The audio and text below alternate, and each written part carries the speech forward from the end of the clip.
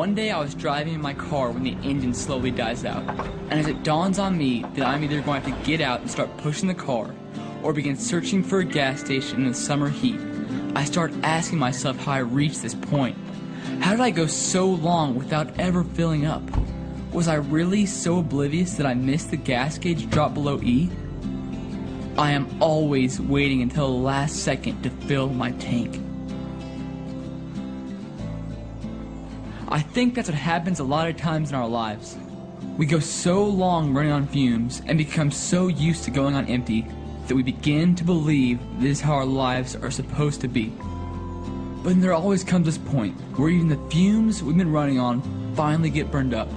There's nothing left, and we find ourselves outside in the heat, realizing we're far from where we wanted to be.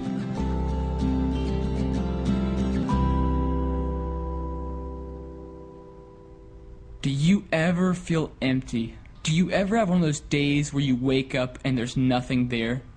No emotions, no motivations, no aspirations, absolutely nothing. You are running below E. Most of the time, my life feels like this room.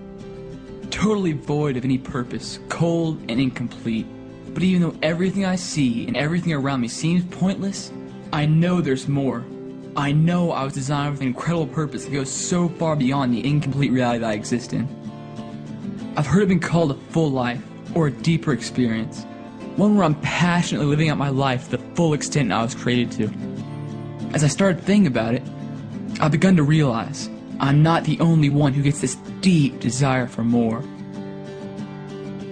I sense it in the lives of people all around me. I see it in some of the insane things that people do for attention. I hear it in the voice of my generation constantly. It's this nagging, this screaming inside of everyone I know who is dying for more. This whole conflict between the reality that we exist in and the completeness we all know we are meant for has been controlling my life. So lately, I've been trying to figure out what it is, why it's there, and who will fix it. I've done and tried a million different things to fill my emptiness. I've used pride to try to downplay it. I've tried friends to avoid it. I've used lust to try to mask it. I've used theft to try to forget it. I've tried selfishness to control it. I've used TV and the internet to try to tune it out. I've used lies to try to cover it up. I've used sex to try to fill it. I've tried money, cheating, alcohol and drugs, bitterness, success, and all those things make me feel full for a while. But after the party is over, after the porno ends, after the high is gone, after my friends leave, or right after I finally get what I thought I wanted, I'm left with nothing. I'm left alone, empty, and dry. So where do I go from here? How do I get outside of the walls of my emptiness? I mean, I know I can't fill it on my own. If I could, I wouldn't be waking up every morning empty and going through life incomplete. Could it be that this space can only be filled by one thing? As I was looking for answers, I picked up my Bible and turned to a story about the woman in the well. The woman in this story has a bad reputation in her town. She's been with 5 men, and the man she's with now isn't her husband. She's a hurting girl who's been trying so hard to fill the emptiness on her own. Jesus approaches her at the well, and instead of asking why she's so evil, or how she sunk so low, he simply asks for a drink of water. Ashamed and caught off guard, the girl asks, "Why are you asking me for a drink of water?" And what Jesus says next is the reason I'm a Christian. He tells her, if you knew the generosity of God and who I am, you'd be asking me for a drink, and I would give you my fresh, living water. Maybe the missing piece that's designed to fill our emptiness is the same thing that girl was missing years ago. His living water. It's something that can't be totally understood or completely defined in words. It's the love of God, your Creator and Savior, who has not only made you perfect in Him, but loves you perfectly regardless of what you become. Maybe you're a Christian, maybe you're not, I don't know. But I do know that everyone has either been in this room or is still trapped inside of it. Like me, you're probably thinking, that sounds great, but I've never had it work for me. I've never experienced that full life even though I am a Christian. And you know what? I'd say you're right. I've never really experienced it either. I've never had it work for me either. But maybe it's never worked for us because we've been doing it all wrong.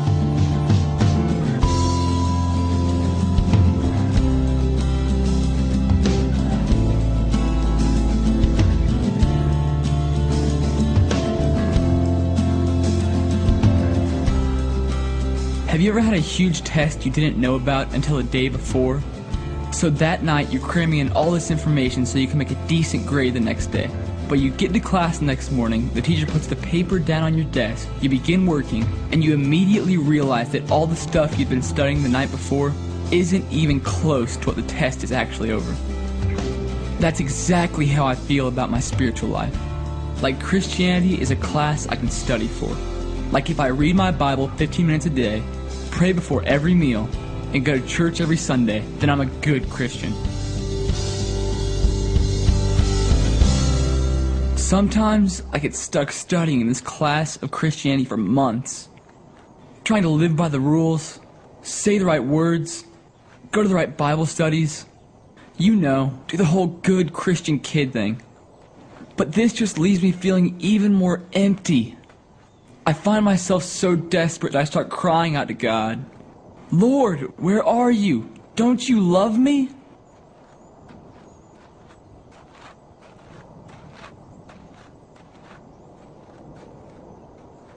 But then every once in a while, I get a small taste of what real Christianity is. Maybe it comes in a message at church that really grabs my heart and wakes me up. Sometimes it's just being outside in creation, taking in all the beauty around me. But I most often see what true fulfillment is in the lives of others. When you see someone who truly loves God and loves to serve Him, you can just see in their face how full they are. They're overflowing with that living water. And that's when I remember, Christianity isn't a class, it's a relationship. It isn't about following all the right rules or being a good Christian. It's about knowing your Savior, the God who loves you more than you can ever understand in a real and personal way. Right now, we're all looking at shattered reflections of who we're truly meant to be. But the most amazing part of this whole struggle is that every day Christ is there offering us His living water. He wants us to live in that fulfilled zone where we're not dragged down by the things we use to try to fill our emptiness. He asks us simply to throw Him our sin and our shame, because He knows we can't deal with it on our own. But He can.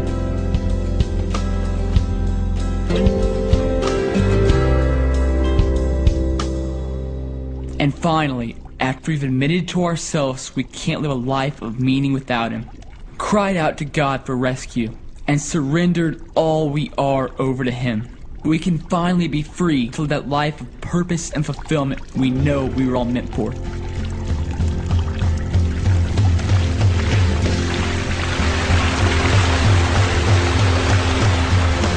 Now all that's left to do is either let the tension in our lives build and allow the empty gap in our souls to widen, or allow God to break through that wall we know shouldn't be there and let His wave of fulfillment come rushing in.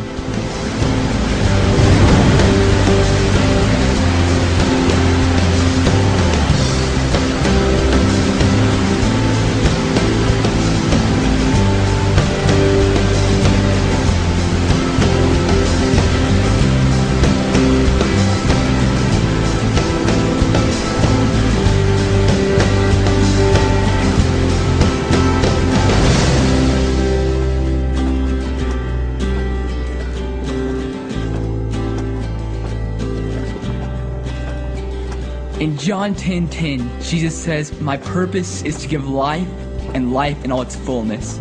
God desires deeply for us to live our life out to the full extent He created us to. He is pushing against the other side of that wall, wanting to fill you, just waiting for you to take the last step and come to Him. And when you finally do, it feels so good to be released from your mistakes, to be released from your shame, to be free from your guilt. No matter who you are, how far you've fallen, or how empty you've been, Christ washes it all away.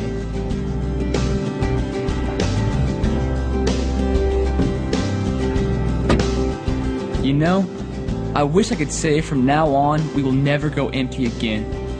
But we are still human. We will make more mistakes. Our tanks won't always be full. But maybe that's the beauty of it. We are constantly going to have to keep coming back to our Creator when we go empty again, so that we may realize we depend on Him for everything that holds meaning in life.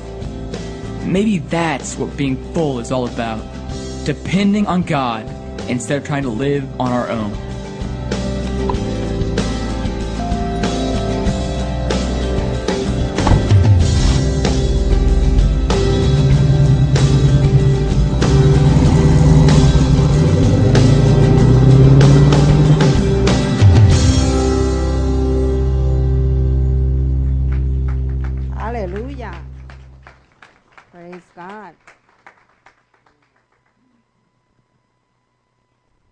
So for the last several weeks, we have been speaking about four languages.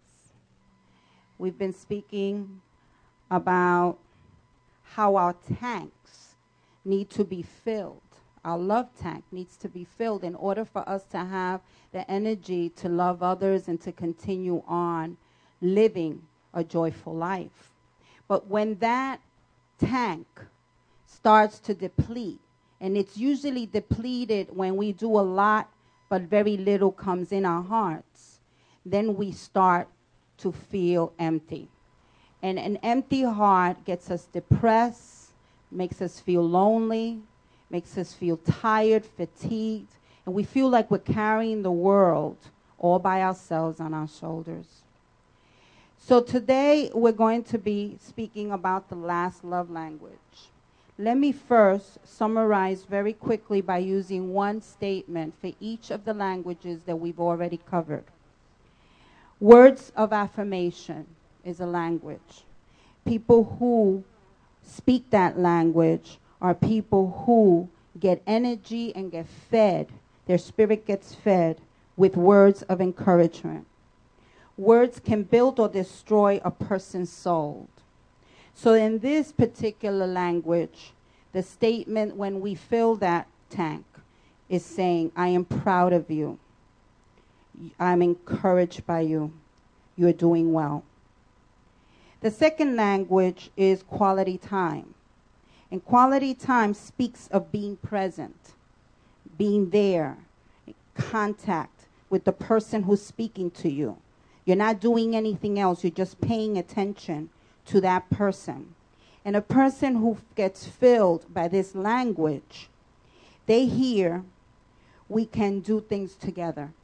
That's what they hear. We can do things together. So no matter what you're going through, we can do this together.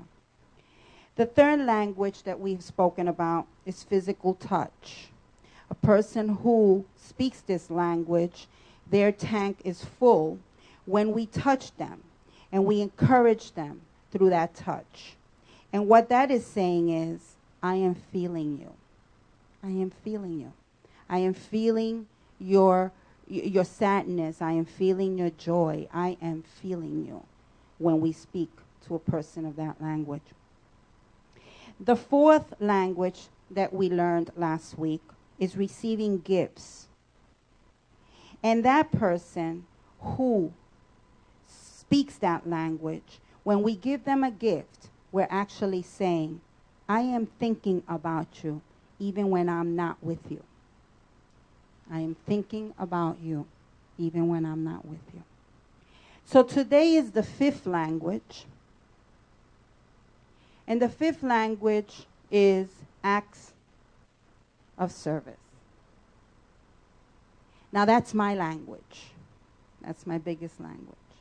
That's why sometimes I wonder if there was anything wrong with me, because I'm always doing something. I can't stop doing something for people. I just can't stop doing anything. I thought it was a sickness or something like that, like codependency or some issue, trying to forget the real issue, but I just it's not that. All these years I thought that was a problem. It's just that I love to serve. I get full. My tank gets full when I'm serving. And I don't expect anything back. I really don't. Actually, I feel awkward when I get something back.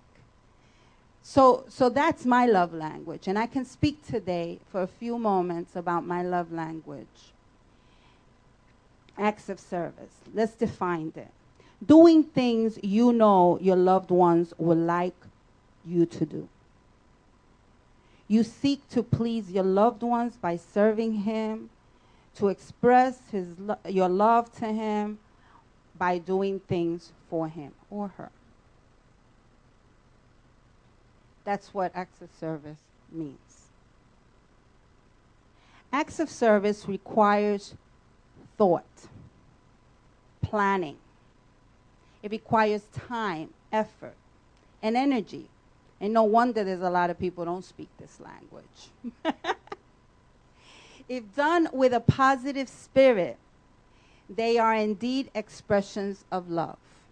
In order to have this language, you have to be focused. Because look at all the elements that ingredients that are involved in that. It requires thinking. It requires planning. It requires a lot of time, effort, and energy. But a person who loves this language or speaks this language doesn't have a heaviness in doing these things. It just comes natural. It comes natural. I could do 1,000,000 things at one time and give the same kind of quality to all of it because it's my language. This is how my tank is full. And this is how I fill tanks. Now, what's interesting is that because this is my language and I do it a lot, doesn't mean that I'm filling my husband's love tank. Because as we've been studying and sharing and being very transparent, my husband's love language is physical touch and words of affirmation, which happens to be the last for me. But the good news is that there's no accident, right? That God called us to teach this so that I would learn that because it's not natural for me, the way I need to express love to my husband is to know his language and to try the best way possible consciously to do that. And that's what we're challenging you today to do. This is the lifestyle. Not to think about yourself all the time, but to think about the ones that you love and give more of yourself to them by expressing love. Some ideas, these are just some ideas, that you can express love through acts of service is cooking a meal, setting a table, washing dishes, vacuuming. Now, I love my sisters. My sisters from my life group, they've learned this language, these languages, and they've been actually expressing love to one another for the last several weeks, including that I don't get to wash dishes much after the meetings anymore because they're expressing their love for me. Thank you, Sister Cynthia. Cleaning, changing babies' diapers. Gentlemen, that's a nice way of expressing, love. Dusting, keeping the car in operating condition, paying the bills, trimming, walking the dog, anything that your mate needs done, if you step into doing, you're expressing love.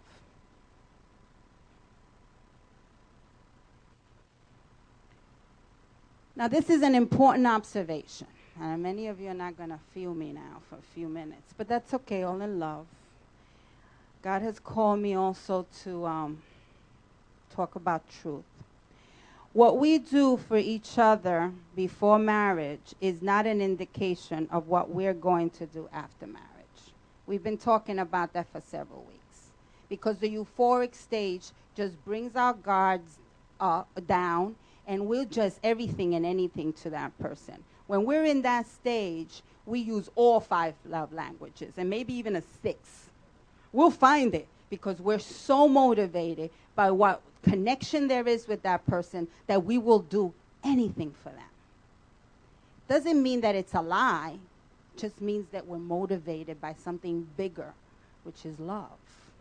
But when it all comes down and then we go back to normal and the euphoric stage is over, love is a choice. It's not coerced. It's not a feeling. You choose to love. People tend to criticize their spouse most loudly in the area where they themselves have a deep emotional need. Now, how does that look? Well, before my husband knew that my love language was service, I made a big deal about the garbage not being out every day from the kitchen. That's an act of service. For him, it was just garbage. For me, it was love. Next. Now, this is important, and this is the part that some of you are going to feel, What's a doormat? A doormat. A doormat is something that you just, a doormat is something that you just kick around, walk on it, do all this kind of, stuff over. It doesn't matter because the doormat is not going to speak back to you. It's just an object. Actually, you just clean yourself on it, right? You clean your feet on it. Well, when we treat our loved ones as objects, we preclude the possibility of love. We're not expressing love. They're just objects, and we don't express love to a notepad. A doormat is that type of object. You can wipe your feet on it, step on it, kick it around. And in some marriages, that's what we do to one another. Learning the love language of acts of service will require some of us to re-examine our stereotypes of the roles of husband and wife. This is important, especially in our culture. We believe that the woman's job is specific to the kitchen and to the bathroom when she's cleaning it, and the bedroom. And then man's job is in the living room watching sports or a good movie and chilling. In some cultures, not ours. Before that, we need to examine the roles. So husband and wife are to work alongside with each other to develop a healthy and safe home environment. That's what's really supposed to happen, where the whole family grows physically, emotionally, mentally, and spiritually. Now, that's very important. That's the goal of the marriage. Now, these two people have the grace for that. They have to communicate what their functions are. So none of us have the right to put a definition as to what the husband's role is or the woman's role is.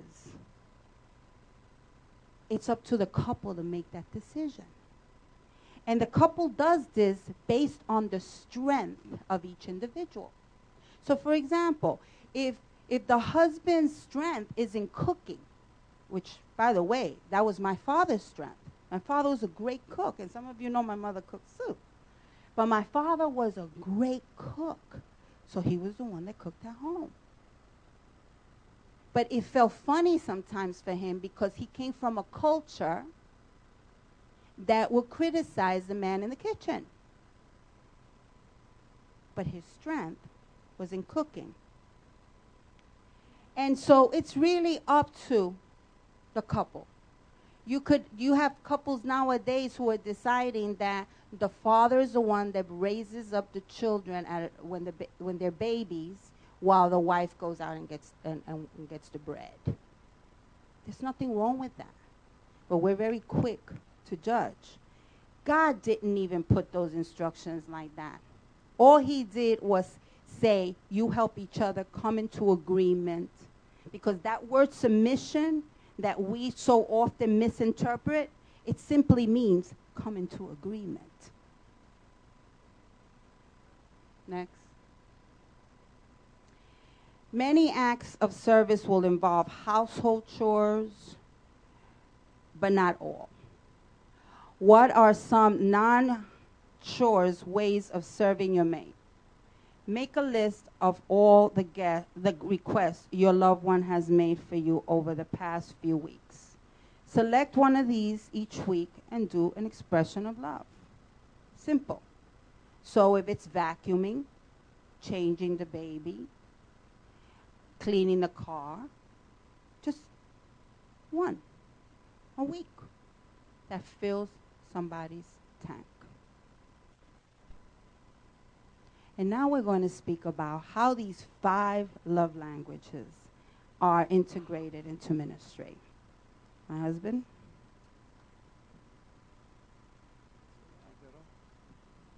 Praise God. God bless you.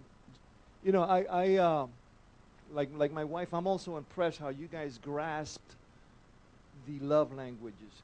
Everybody that came with their spouse to represent and speak, you guys did a fantastic job. And like she said, you know, she's going back to the first installment, the personality. She's an eagle with acts of services.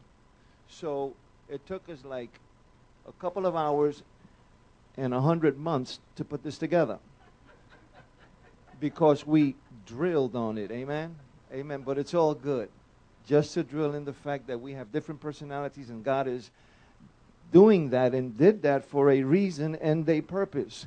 The love language. Now, you know, when we first started and the pastor was speaking, and in the screen we saw the universe and we saw the stars. You know, I got a quick flash in that who are we that we are so mindful to Him? Who are we that He gives us all of this? And who are we that live in the earth, a speck in the middle of that galaxy?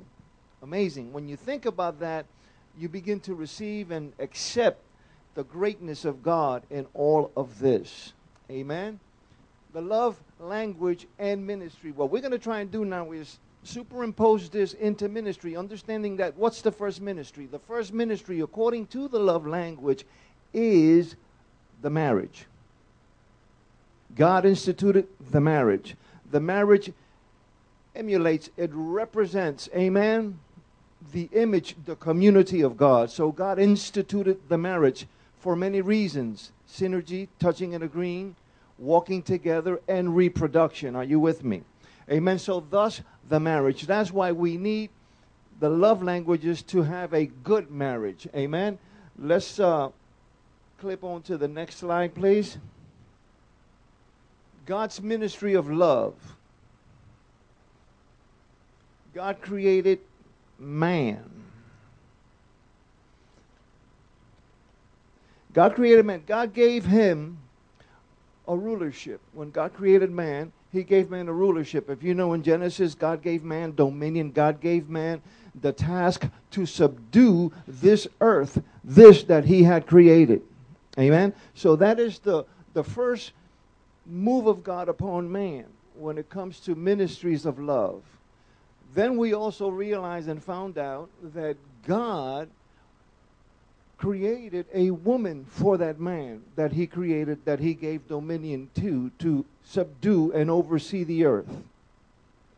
That woman was supposed to become one with Him. Over here we see God representing again family, unity that becomes one, because the Bible says that we are to become one flesh. The only way that's possible is if we understand the love languages, if we understand the personality differences. Only way. We also see God on the move in terms of God creating, amen, a man for a woman, and God creating man to redeem man. We all know the story. Man failed when he disobeyed God, and he was cast out of the Garden of Eden, and we had a problem. But God didn't have a problem. So God begins to formulate a plan that included the 5 love languages and the 5 different personalities. Amen? So here we have, again, God created man. God said that it's not good for man to be alone, because man was looking at all the animals, and the animals had mates, but he didn't have one. So God creates one out of his side. You all know the story. And they became one. And then God charged him to redeem man. God charges us to redeem man. We all have the ministry of reconciliation. Amen? Next slide. God's expression of love through the 5 love languages. Let's just look at this for a minute. As Mickey mentioned, the 5 love languages. Words of affirmation. Words of affirmation. In the beginning, God was the Word, and the Word was with God. And the Word becomes flesh, and the Word was God. In the beginning. But let's go before that. In the beginning, God gave Jesus to us. Okay? And that Jesus was the Word that becomes flesh and dwells among us. So we can see God also moving in the love languages, because love what gives. For God so loved the world that he gave his only begotten Son, that he or she, whoever believed in him, would be saved and not lost. Amen. So God is a giving God. He emptied heaven. He gave us the very best. He gave us Jesus. That Word becomes flesh. Okay, also we can see God moving in the 5 love languages when he fellowshiped with Adam and Eve. Quality time. The Bible says that they had fellowship. In the cool of the evening, God would come and walk with Adam and Eve, and they would speak and talk. It's very hard to have fellowship and relationship if you don't see somebody's face. I don't know. I think they maybe looked face to face. I don't know. That's for a later topic. But that was closeness. That was quality time. The God of the universe, the sovereign God, the God that created that galaxy and holds it together by his word of faith, comes down and touches humanity by way of Adam and Eve, walks with them and talks with them, because you can't have, amen, love. You can't have love from afar. Love has to be expressed. Love has to be exchanged. Love is an active word of action, a process of action. It's like faith. Faith without action is. So by the same token, love without action is. So God had to express himself, express his love. In fact, in the beginning, when he showed up to Moses, the first thing he said of himself, in declaring himself in all of his deity, he says, I am love. I am love. I am love. And therefore, love must be powerful. There must be a thing about love. And as I dwelt on that, Jesus was only able to endure the cross because of love. I don't care what anybody says. God was able to give up Jesus because of love. I don't care what anybody says. You cannot have success in ministry, in marriage, and in the walk with Jesus if you don't have love, if you don't have a handle on love. Thus, the love languages are very important. Okay, we also see him move in this aspect, in physical touch. God sends his Son, Jesus Christ. God sends his Son, and his Son, amen, becomes flesh, like I said before, and his Son coming to earth showed us how God touched earth. He came to earth. He identified to earth. He came and touched humanity and redeemed humanity and embraced humanity. Are you with me? So we see 3 of the aspects of love already. Word of affirmation in the beginning, quality time, God fellowships with Adam and Eve, and physical touch, God sends his Son. Then we also see him in acts of services. God gave Jesus up for us. Jesus was crucified for you and for me. What an act of service. What an act of giving of yourself. Awesome, tremendous, okay? We also see him receiving gifts, or rather giving gifts that we receive. Okay, God fills us with his Holy Spirit. What a gift. The Paraclete, the Comforter, the one that guides you to all truth, the one that gives you strength, the one that shows you the end from the beginning, that wants to walk with you, and sometimes we don't even realize he's walking along with us. Amen? Continuing, so God sets this up, 5 love languages, 5 personality. Now he comes, and here's where we're going to wrap this up and try to superimpose this as to how the love language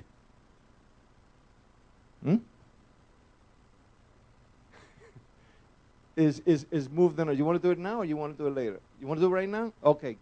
Interruption here. Not an interruption. You see, he doesn't know how to flow. Okay? He just does not know how to flow. That's probably going to have to be the next segment. How do you flow? He tells them all. He tells it all. Talk about transparency. Lewis's picture's on the word transparency. Anyway, the reason why I interrupted Dio was because I have given you the assessment, and you need to know that this is the assessment. Now, many of you have taken home the assessment for the 4 personalities, and they haven't come back to me. So please, and those of you who are interested, you should take them. They're in the back before you leave. But I wanted to say something very important. These love languages are not only for a love mate. When I said love mate, I meant everyone. Your love mate is not only a husband or a boyfriend or a spouse, but it's your children because you love them. It's people you work with. It's your sisters. I even made examples about my sisters expressing their love to me, right? So these languages are for everyone to learn how to express. And there are resources that speak specifically on how to express these 5 languages to children and teenagers. But they're useful for every relationship. So those of you who are not married, please don't feel left out. This is a language, it's your language, and it's for you to share with people who you love. Okay? Amen. You know, we really planned that.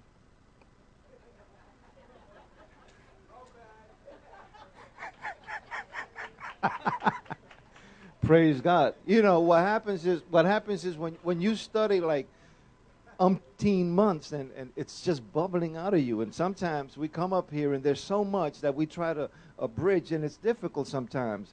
So, you know, just bear with us. But it was good, honey. It's also for relationship, regular relationships, third quarter relationships. You know what I'm calling, you know, afar off relationships. Sometimes you have a relationship that you're thinking about, you know. You're thinking about it so much that the other person doesn't even know it yet. But, you know, it's all good, okay? Because it's good to prepare. Amen? Right, Nate? Amen. Glory to God. So, getting to the core of this, you know, let's go to the next slide. The love language is expressed through the 5-fold ministry. How many of you know God is a God of purpose and plan and direction? Now, God had a plan. He's always had a plan and a purpose. Even though man is disobedient, God always had a way out. Now, in Ephesians 4 and the 11th and 12th chapter, verses of chapter 4, we're going to see God, through Jesus, giving us some stuff. And here's how it reads. And he himself gave some to be apostles, some prophets, some evangelists, and some pastors and teachers, for the equipping of the saints, for the work of the ministry, for the edifying of the body of Christ. This is what I want you to understand, okay? He gives us a 5-fold ministry so that he can equip the church. Now, those that are ministers in the house, our ministry as ministers are what we call vocational ministries. It's a ministry in the sense that we minister 24/7. We have to be ready just like anybody else. But there's some of us that are called to be teachers. So what we do is we vocationally teach. If we're an apostle, we, as an apostle, move vocationally and teach that aspect of ministry. If we're a pastor or a teacher, we teach those areas. Amen? So we teach that for the equipping of the ministers, of the saints. So in essence, God gives us a 5-fold ministry. Let's say maybe a 6-fold ministry. Don't think I'm losing it like Nate, but this is what I'm referring to. You have an apostle, you have a prophet, you have a teacher, you have an evangelist, and a pastor, vocational. And then you have us that are not that. If you're a saint, if you're a member of the church, you're a minister. Because you minister Jesus Christ 24/7. How many of you are with me? How do I evangelize? Well, the vocational ministers will show you how you evangelize so that you can go and minister in evangelism. Amen? How do I go and visit the hospital and pray for the sick? Well, we'll teach you. The vocational ministers will do that so that you can edify and move in the body and build it up according to the purposes of God. Amen? So why all that? For the equipping of the saints, for preparing the saints so that we can move on in the edification of the body of Jesus Christ. Are you still with me? So that's equipping. Fivefold equips. Next slide, please. The fullness of Christ. Ephesians 4:13 and 14. Verses 13 and 14. Why all that? So that we all can come to the unity of the faith and of the knowledge of the Son of God, to a perfect man, to the measure of the stature of the fullness of Christ. Big charge. We need to rise up and get developed to the full stature. The Bible speaks about the length, the width, the height, and the breadth. Paul wants us to know about Christ. Amen. That the Holy Spirit can teach us and help us to learn about and receive and have in us. Well, that's why we have vocational ministries. As prophets, teachers, evangelists. That's why God instituted the fivefold, so that he can build up this body. Okay? In love.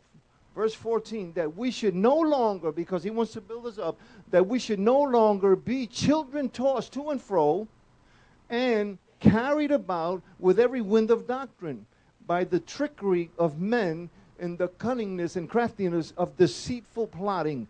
In the epoch, in the time that this was written, they would come on the church, and people will come and try to deceive the church and try to twist and work against the doctrine of the gospel, the real truth of God, and they would come with deceitfulness. So they had to prepare themselves to defend themselves against that. Guess what? Today also, with humanism and all these things that are rising up, God needs to continue to equip his house, his body, amen, by the perfecting of the saints, by the equipping of the saints through the vocational ministry. You with me? Vocational ministry needs to know the love language, because that's the only way this is going to work, so that we can get to the fullness of Christ. The next slide, please. Okay, the body working together. First, equipping, 5 ministries, and we're committed to work with the fivefold ministry so that we can grow up to the stature. Because you got to have something to say. You can't give what you don't have. If you don't have the born-again experience, if you don't have the breakthrough anointing, if all you have is word and hoopla, it ain't going to do nothing. And this is talking about the body. Try to put in your mind that we are in a body. We're not in a building full of people. We're in the body of the Lord Jesus Christ, creator of heaven and earth, the one that's here for keeps, the one that gave you life, the one that translated you into the kingdom of light to show you 5 love languages. He is love. If you don't have love, got to go get some in Christ. Amen. The body working together, but speaking the truth. There is no deliverance if there's no truth. Only the truth sets you free. Okay, so let's get it real. But speaking the truth in love. I don't care if you know the truth. If you're haughty about it, it ain't going to work. It's got to be done in love. The Bible says that all the gifts worketh by love, and that the entire gospel is hinged on love. Whatever happens in Christianity, whatever moves and compels God, whatever moves in Scripture is hinged in love. If you don't know love, you're not going to be able to do this. If you don't know love, you can't be seated in heavenly places with Christ. And if you're not seated in heavenly places with Christ, you can't do the works of Christ. You got to get it real. Speaking the truth in love.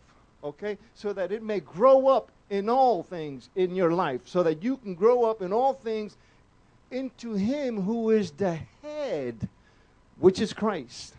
Not nobody else, but Christ, from whom the whole body, again, the whole body, which is you and me, joined together, not only joined together, check this out, joined and knit together by what every joint supplies. You know, just joint together is one thing. But when you knit together, that's real tight. That's real tight. You know what was joined together? The Ark of the Covenant. The Ark where Noah was in. Those pieces of wood, they were joined together so that they can stand the storm and the water. And that's the only way we're going to do it, when we're joined together. But even further than that, knitted. The knitted means love. You can be joined together, but the love is what brings the knitting. Something that can be penetrated. Amen. You know, the cord, a 3-strand cord is not easily broken. You know, in that portion of Scripture, it speaks about 2, if 2 can agree, if 2 can touch, and 2, then it goes into 3. I wonder, what's the third for? You know what the third one is? The third one is, I don't care who you are, God will always have a third person, a teacher or a pastor or somebody that will open up the Scriptures to you so that you can get strong in the truth and be knitted together so that nothing can break you, so that you won't be tossed. So the fivefold ministry is also that third cord. Amen? Okay, together by what every joint supplies, according to the effective working by which every part does its share. Very important. If your body is only half working, you're in trouble. I got a bad foot. That makes me walk like this. I don't know if you noticed, but I'm not until that foot gets together. So the body needs to be whole. The body needs to be whole. And we're all responsible for our part, our share in this body. There's a chair in here for you. If you're sitting in the wrong chair, you're going to be uncomfortable. But there's one that fits you perfectly. Amen? When we move in love and understand this whole process in love, amen, because it begins, and if you can see, it ends in love, edifying of itself in love. Another translation is building up itself, growing itself. We're not going to grow. You're not going to see 20 new members if we don't have love, the understanding of love, the appropriation of love, where we sit, where we're called in the body. All the stones have to be put together in the proper place. So we're master building this thing, so to speak. Are you with me? And the key thing, what knits us together, is love. The love language.